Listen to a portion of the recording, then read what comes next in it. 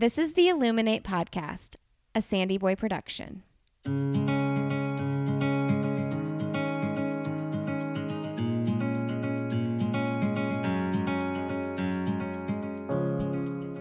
Each week on the Illuminate Podcast, the hosts will bring you insightful conversations and stories of people who are illuminating their own lives through their business, work, community, family, and world.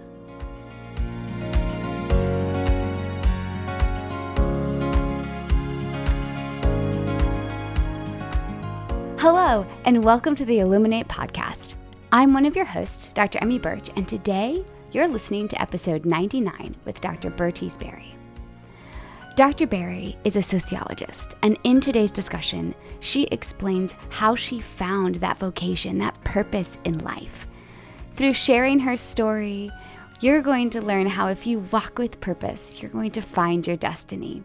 We talk about what it was like to be the host of a nationally syndicated TV show, how you write books, how you find your perfect routine.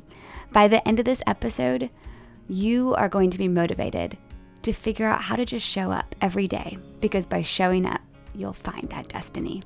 I hope you enjoy this conversation with Dr. Bertice Berry. Today on the Illuminate Podcast, we are welcoming the one and only Dr. Bertice Berry. Hello, my friend. Hello. So good to see you always. It is so good to spend time with you. I'm thrilled to introduce the listeners to Dr. Berry. Will you tell everyone listening, who is Dr. Bertice Berry? Oh, well, first of all, I'm just Bertice to anybody who loves me. Only my children have to call me doctor. And they're not doing a good job of it. I'm a sociologist, an author, a mother, a lecturer, a storyteller, and a story curator. I am active in my community, in my church. I'm a postulant to become a deacon in the Episcopal Church, which is like really cool. I do all kinds of amazing things because sociology allows me to do so. In this time of COVID, I've learned new skills and new ways of working and sharing. And one morning I got up and I asked myself, what do I know extremely well and what does my community need? And I made a list of things that I knew in my sleep. And then I started getting calls from people saying that they were depressed or in distress and what could they do and could they talk to me? And so I started sharing stories every single day during the pandemic. And those stories to my 5-6 friends became millions of people all over the world. And we were making masks at the same time, which was why I recorded them, because I couldn't talk on the phone. And we've made over 30,000 masks and distributed them. And so I'm also a sewist. And there's so many things that I do. I'm a mother and grandmother. Yeah, I do many things, but I'm one person, just striving to be whatever God calls me to be as a child of God. How did you find sociology? Why sociology? That seems like that was the first point of the splintering of the amazing things you do. Yeah, that is, I think if I hadn't become a sociologist, I still would have been a sociologist. It's a way of seeing the world. I wanted to be a chemical engineer. I grew up in Wilmington, Delaware, and I think the DuPonts probably put it in the drinking water of every child. So I wanted to be a chemical engineer, and they had a summer program where you could go and work your dream job. And at that point, I was already working, cleaning houses and banks. But to have a job that was something that you dreamed to be or dreamt to be was pretty amazing. And so I got dressed, I saved all my cleaning money and bought a new little outfit. Spent all night braiding my hair in perfect cornrows. And I appeared on the job where I was going to work with this chemical engineer and they were called secretaries at the time. His secretary said, "Your hair is not professional. You shouldn't be wearing braids." And I had on this beautiful linen blouse. And she said, "You didn't iron your blouse." And I'm like, "It's linen." And so she sent me away from the job that I dreamt of. And I went back to the job distribution site where they were giving the jobs out, and all the jobs were taken except for a job as a file clerk in the food stamp office. And so I walked in and I said, well, I'll take it, and I went in there, and this woman was like, oh my gosh, look at your hair, it's so perfect. And she took me around and showed me to everybody and just made all over my hair. And my job was just to file away the applications and the processed applications. And I would finish so quickly because when you work before school and after school cleaning houses and banks, you know how to work hard. And so my job would be done, and I'd start reading the files. And I would notice, because there were multiple social workers there, and I would notice that some applications should have been approved and weren't, and some that were shouldn't have been. And so I started making a list of these things, and I didn't know, I wasn't going to say anything because I didn't think I was supposed to be reading these files. And one day the manager saw me in the file room in a chair reading and writing. And she said, what are you doing? And I was like, I just kind of said what was happening. And she said, oh. So she put me in charge of reading through to check, cross-check. They didn't have, the computers weren't available then, to cross-check and tabulate and just kind of review them. And so she said, I'm a social worker, but you're a sociologist. And I had never heard the word before that. Never. And no, I was probably 14. And, they weren't as known as they are now. So most kids, if you look back at a kid's high school yearbook and see what it was that they wanted to be, probably 80% or something else. Mine said sociologist. And to want to be a research social scientist at that age was a big thing. And so I had my eye on that. And I thought I wanted to be a social worker because those people loved me so much and the work was so fun and looking at it. And, she's like, no, you're a sociologist. So it was pretty cool to be able to be steered in the direction after what your heart thinks it wants and needs, to have a disappointment turn into the real appointment. That's so beautifully said. You took advantage of a program in your city. You showed up and you didn't let them tear you down. How did that feel? Were you it seems like you just, in how you told that story, you just showed up for the next opportunity, but in the moment, was it hard? In the moment, you're right. I had used my bus pass up. This was extra, right? So I had to walk back to that office. And when I got there, the woman said, well, I'll give you a bus pass to use to get to the job, which wasn't a short distance. So that entire walk, in my mind, I'm playing over these things this woman has said to me, and I know that they're not right, and I know that it's wrong, and I know, and you're playing it over.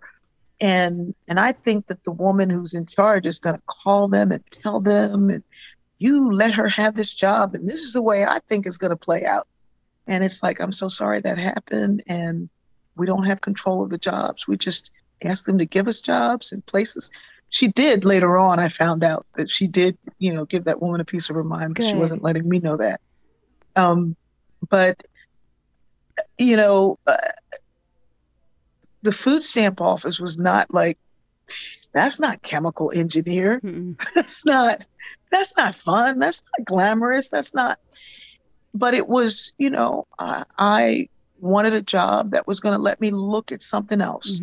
My sister had said, if all you see is what's outside this window, you'll never know how far your life can go. You got to have a bigger window. And so I didn't want to just look at the jobs that I had. I wanted to look at something else. And so I didn't allow it to say, well, go back to your cleaning job. That's all you could do.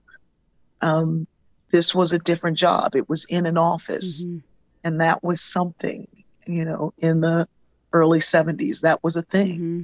that, oh, it's an office job and you're not cleaning it. Yes. I worked in offices, but I was always cleaning them. How did you get then from that spot? If you were always cleaning and then you got the office job, how did you get to the point where you got your doctorate in sociology? So I had this wonderful teacher, Karen Denton. I just think that, during the period of enslavement, there are always these station masters for people who were running away. There were station masters along the way. Sometimes something as simple as a community of women would make quilts with the Underground Railroad mapped into the quilt and hang them on the line. Making a quilt and hanging it on a line was this act of resistance against slavery.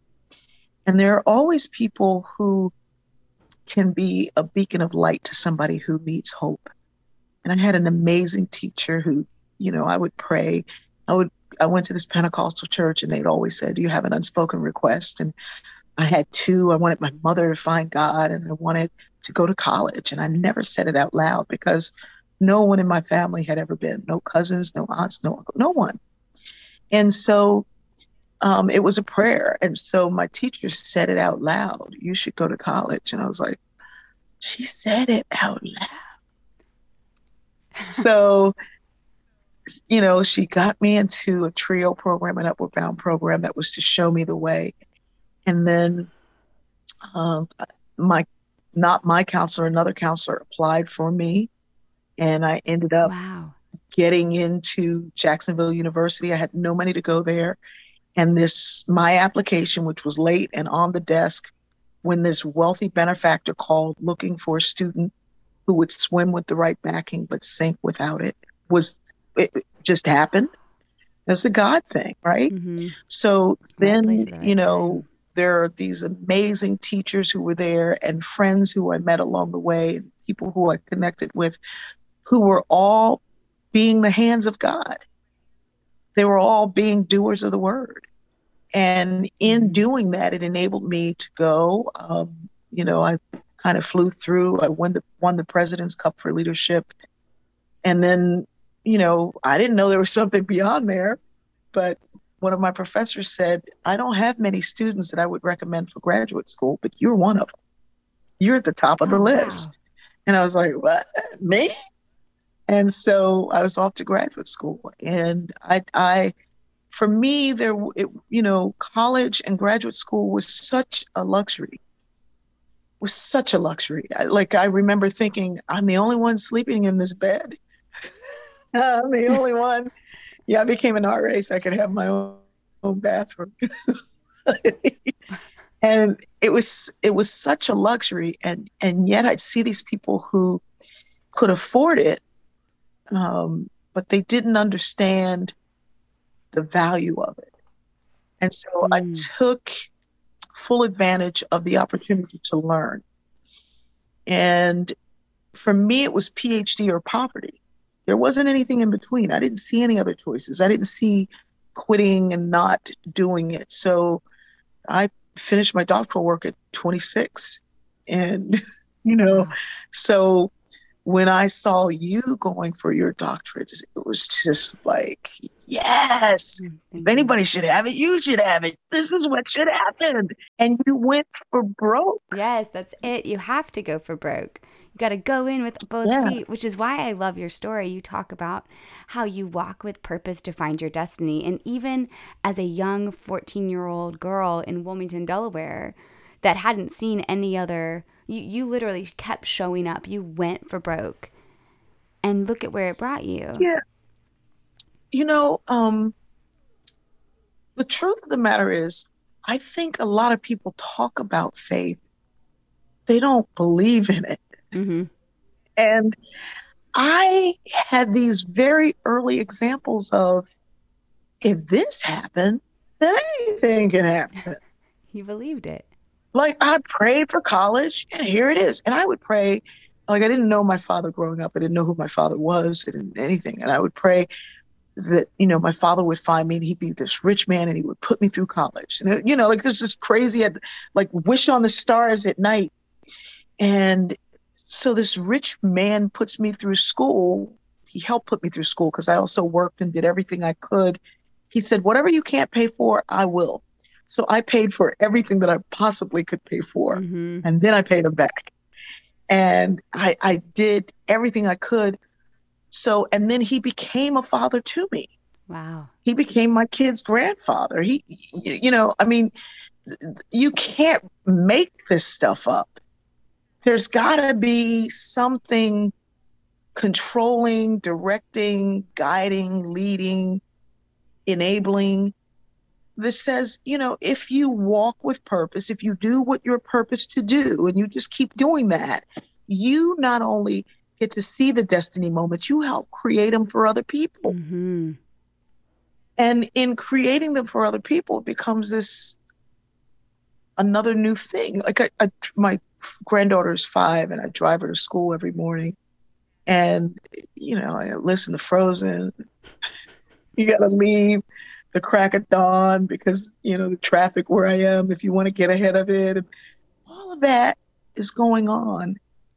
And it is one of the simplest things that I have enough faith to know down the road that she's going to do and be and see amazing things by simply doing this tedious, if I hear, another time.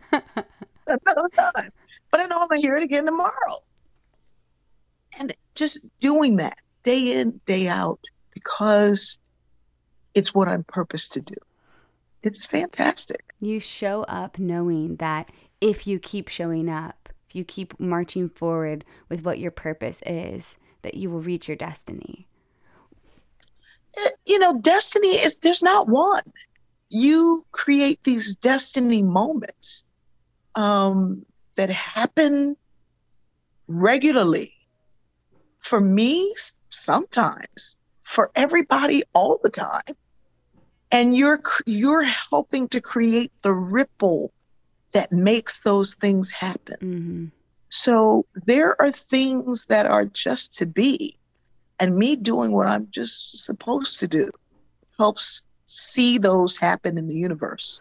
So I have a question. Go ahead. Yeah. No, go I'm ahead. excited to ask your sociology side of this. So let's say someone's listening and they don't know what's the next right step, or as they would say on Frozen, do the next best thing, or whatever that song is on Frozen. But how do you find, if you're not feeling like you're showing up for a purpose, how do you find that spot? Yeah. I think that it's interesting you asked that. I'm working on a book with a woman named Susan Landrum, and it's on a rule of life. When you enter into seminary study for holy orders, you pull back this veil. And there's all these treasures and mysteries inside.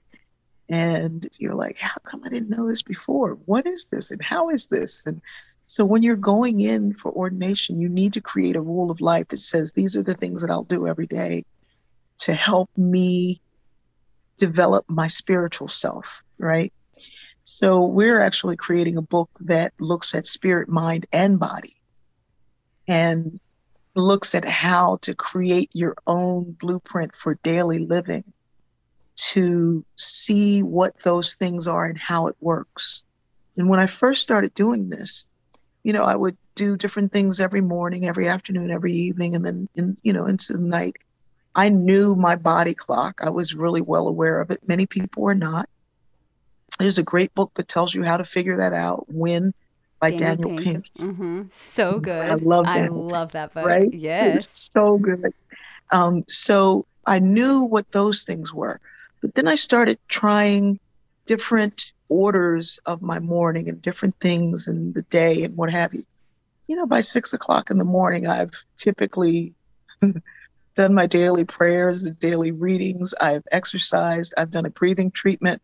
I have made a dress. I have recorded a story and posted it before 6 and ironed my granddaughter's uniform, but that's my daily routine, and finding where it was. And do I exercise first or do I exercise after prayers? How do I finding that? Mm-hmm. And then doing my routine every day. And then in the afternoon, I'm doing prayers and I'm doing a 1 mile walk, and I'm doing finding my routine heightens not only my energy, it heightens my mental capacity, it heightens my physical capacity. I Mm-hmm. have MS, and I suffered a pretty serious head injury that went untreated. And so my short-term memory has spaces that are not fun. And I can get into real sadness around it if I don't guard my health Mm-hmm. and guard my well-being this way. So not only am I building my spiritual self, I am reintegrating my spirit, mind, and body so that I get to true wellness. And I think, um, as unfun as it sounds, finding your discipline, finding your way of, doing anything. Like I had a really disciplined um, way of study that, my friends would look at me and you don't have to do all of that. I'm like, okay, and I always looked like I was playing in college to anybody, Mm-hmm. looking at me outside of my crack of dawn hours. I looked like I was playing, and I was, because I love learning and it's joyful to me. But, when you have a routine Mm-hmm. that works for you and the people around you without diminishing anything else, it allows you to see what's next. How do I do this? What do I, and then you're also leaving room for Holy Spirit. Mm-hmm. So, did you think you were going to get married and then get a doctorate and then do a podcast No. and then, no, you did everything you're supposed to be doing, leaving room for God to say, hey, I've got some opportunities over here. Mm-hmm. And then you get to choose. Right. There's no greater gift. I love how you're phrasing it, because then you don't have that fear of missing out. Because if you're showing up in whatever the routine that makes you your best self, the things will Yeah. happen. Can we talk about some of the things that have happened? Because I really want to hear about when you hosted the Bertice Show. What was Yeah. it like to host your very own nationally syndicated TV show?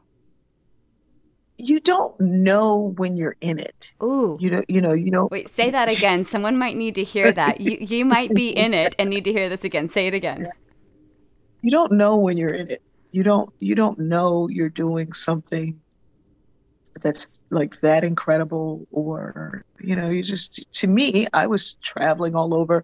I was doing lectures in the day and stand-up comedy at night, and I was traveling from one city to the next, and I was like, and people were like, oh my God, everybody should hear you, this is amazing. And for me, it was, so I hired an agent and I hired some people and a publicist, and it was like, find me something so I don't have to get on a plane and drive and go, and I can just be in one place and reach more people. Mm. That was the purpose. Mm-hmm. That was the thing.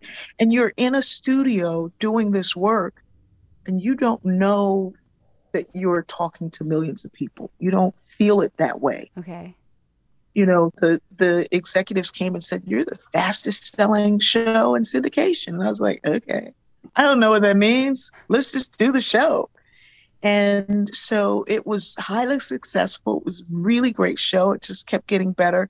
And at the end of the season, I was taken out to lunch by an executive who did one of the nastiest and meanest things that have ever been done to me that I don't want to go into. But at the end of that said, if you'll cut your dreadlocks off and wear a wig so you can look normal, we will renew your show, give you $1 million signing bonus, and renew the show for 3 years if you'll do those things. And I went away, and I was, well, the other thing that happened was like, did that just happen? Was it because I'm Black or because I'm a woman? Or, Right. there was the N word in there and all kinds of other stuff. But I took a few days and I thought about it and I prayed about it and I talked to my family. And I said, if it's worth $1 million to them for me to not be myself, It should be worth more to me to be dedicated to who I am. Mm. And so, I walked away. But doing it was fun. It was cool. Like even now, I went to breakfast the other morning and this woman was waving at me and I was like, hi. And I didn't recognize her. And she's like, hi, Dr. Bertice Berry. I was like, oh, you listen to the stories. So you don't realize that you're out there. It's that, Mm-hmm. right? One day I was in a store when I was doing the talk show and the guy checking me out said, don't you have an assistant to do this for you? I said, yeah, but she's out shopping for herself right now. So you don't ever know you're making history when you're making it. You don't ever know you're being this huge example when you're doing it. You're just doing what you do. And, if you do it with joy, Mm-hmm. it echoes. Yes. If you do it, I'm writing that one down. If you do it with joy, it echoes.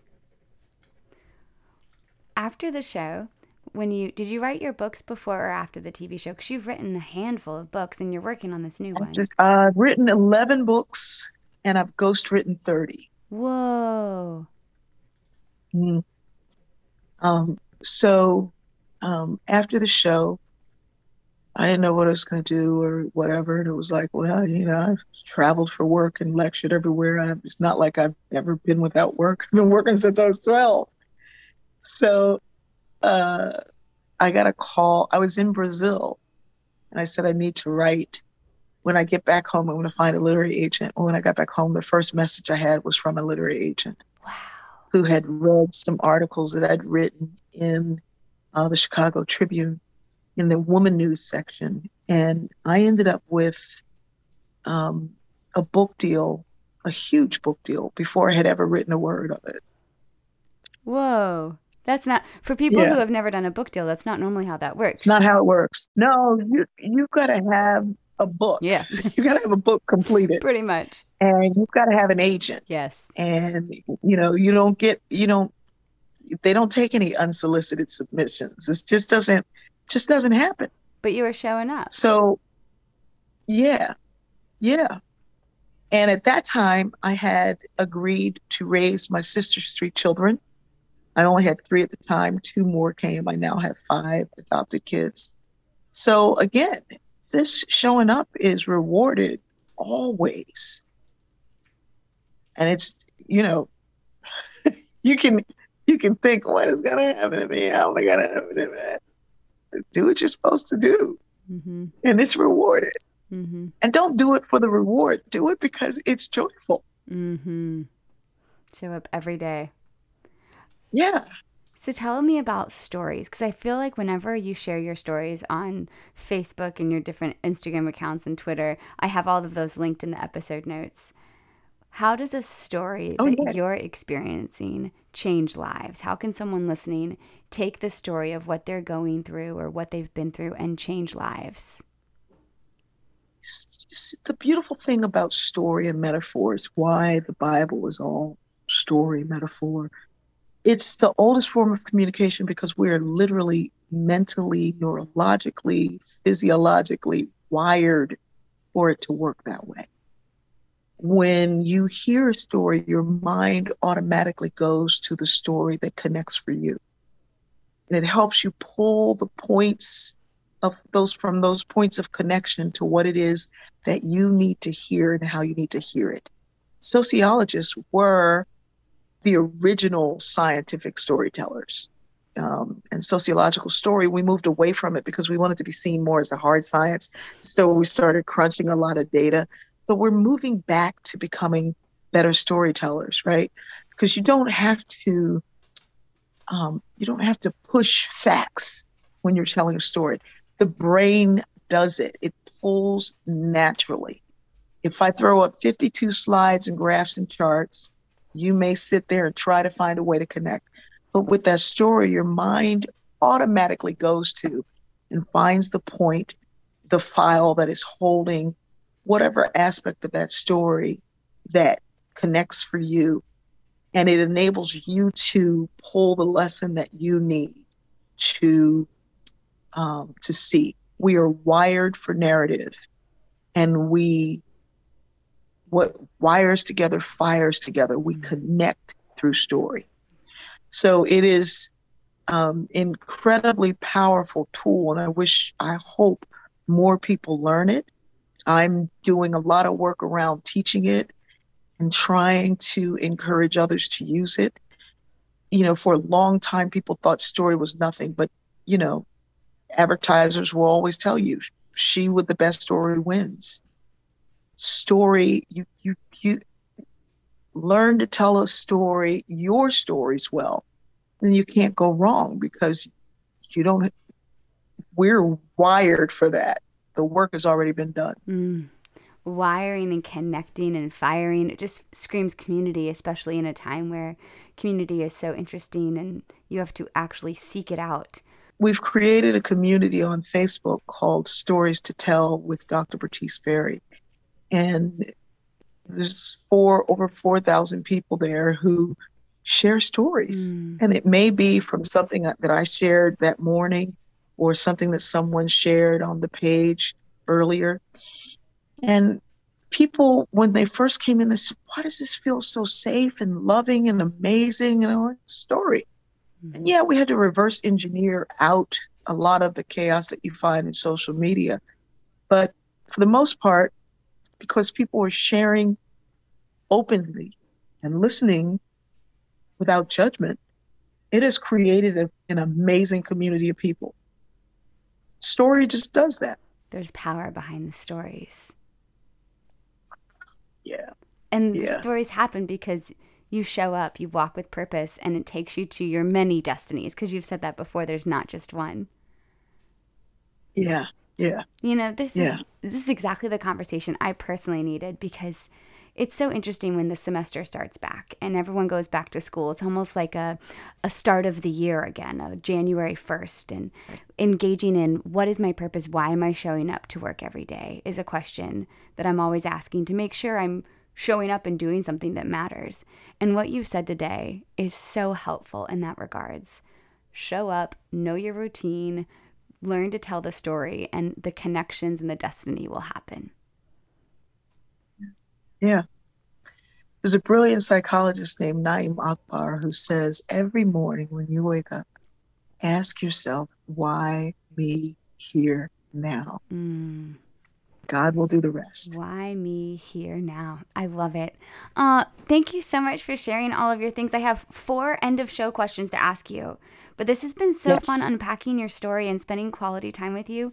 All right, we've already talked about Daniel Pink and his book, When. Yes. What is another book that you've recently read, or the best book that you would recommend to someone listening? It's funny. I don't recommend books unless I know people, but and I'm in it because I think, like, sometimes I read in crazy ways, and I don't mean to say crazy. I mean unusual ways, and it takes me around and through, and I like to know what people like, so that I can recommend to them based on what they like. Because if you're reading something new based on what you already enjoy, you're more inclined to continue and to do more of that. But I just read The Heart of Christianity by Borg, and that blew my whole head up. One of the most influential books that I read this year was Robert E. Lee and Me by Ty Sigilly. Really powerful book that shows it's not just uneducation, but miseducation that has helped to foster systemic racism. Read anything by Pauli Murray. Song in a Weary Throat is one that is beautiful. I think this year also, maybe I read it, it was last year, I read Educated, which you can't go wrong. Her story echoes mine in so many ways. That is just a beautiful, beautiful book. But I also, just read a bunch of political books because I just do. And so I'm going to read 3 books at a time. I used to read 6 books a week. Whoa. But after the head injury, I spent 2 years where I couldn't read at all. Oh, that would So be devastating. it was like not being able to understand the language of the world. It was really devastating. But so yeah, Robert E. Lee and me, The Heart of Christianity. Get Richard Rohr's daily devotionals. Yeah, that's good stuff. Oh, I love it. I've got all those titles down. Who or what Yeah. is illuminating or inspiring you right now? I'm really inspired by everyday people. But somebody I thought of recently who just gives me chills when I think of him is my UPS delivery guy. Yes. He brings treats for my dogs. And his job is to deliver packages, right? My little dog gets in the truck and won't get out. And so he has to throw a handful of treats to get him out so that he can turn his truck around and go. But I think about that. His job is just to deliver packages, but he delivers joy to my aging dogs. And I'm so inspired by that. That's a beautiful story. This idea that I can do my job, but I can also do something beyond that makes somebody's day better. That in and of itself is a nugget of wisdom right here at the end of the episode. What's an organization or something that you would like us to illuminate? I really would like to illuminate the work of Christ Church Episcopal in Savannah, Georgia. They, their parish house has a feeding program that feeds 250 people a day. But what really is amazing is, without a cost to anybody, they provide showers and laundry. I saw a man one day with his cart full of his stuff. And I said, "Are you okay? Do you need anything?" And he said, "No." He said, "Listen to this." He said, I took a shower and all my clothes clean at once. He said, "Life can't be better." And I was like, I know beautiful. that. Yes. So yeah, they do amazing work. They're involved in prison work and dentistry work and programs for kids. They're involved in a bunch of things. And sometimes you want to talk about, the individual programs, but that church is doing the work. They didn't wait for people to come and say during COVID, "This is my need." They went out and made sure every member was okay. Yeah, it's rather remarkable and not what you would typically see. But I like what they do. I do too. I love it. We will definitely illuminate Christ Church Episcopal in Savannah. And I'll have to see if I can get Emmaus House on here. I'll go reach out to Ariana and see if we can get her to come talk on the podcast. Very cool. Final question. What is your one message to send to the world? My one message is to just go within. Howard Thurman said, "You must be still and listen for the sound of the genuine. It comes from within." If you do not find the sound of the genuine, you will always find yourself dancing on the ends of strings that someone else is pulling. So as much as, the world needs us to go inside and do the work on ourselves first, start with that universe, and then work outwards. This was beautiful. Thank you so much for being with us, Dr. Bertice Berry. Thank you. It was a lovely conversation. Thank you, Emmy. You are amazing and such a beacon, and I love you. Why me? Why here? Why now? Because you are the only you there is, and you never know when you will start that ripple effect. I hope that you have found joy in listening to this conversation with Dr. Bertice Berry. It really is an honor to be one of your co-hosts. If you enjoyed today's episode, please feel free to share and tag us, the Illuminate Podcast, on social media. If you want to help us more directly, we would love and appreciate you to rate and review us, believe it or not. Those reviews and ratings really help us not just gain new listeners, but find more epic guests just for you. Whatever you're doing today, I hope that you feel illuminated, and I hope you feel supported, because you are so important, my friend. Thank you for listening, and I'll see you next time.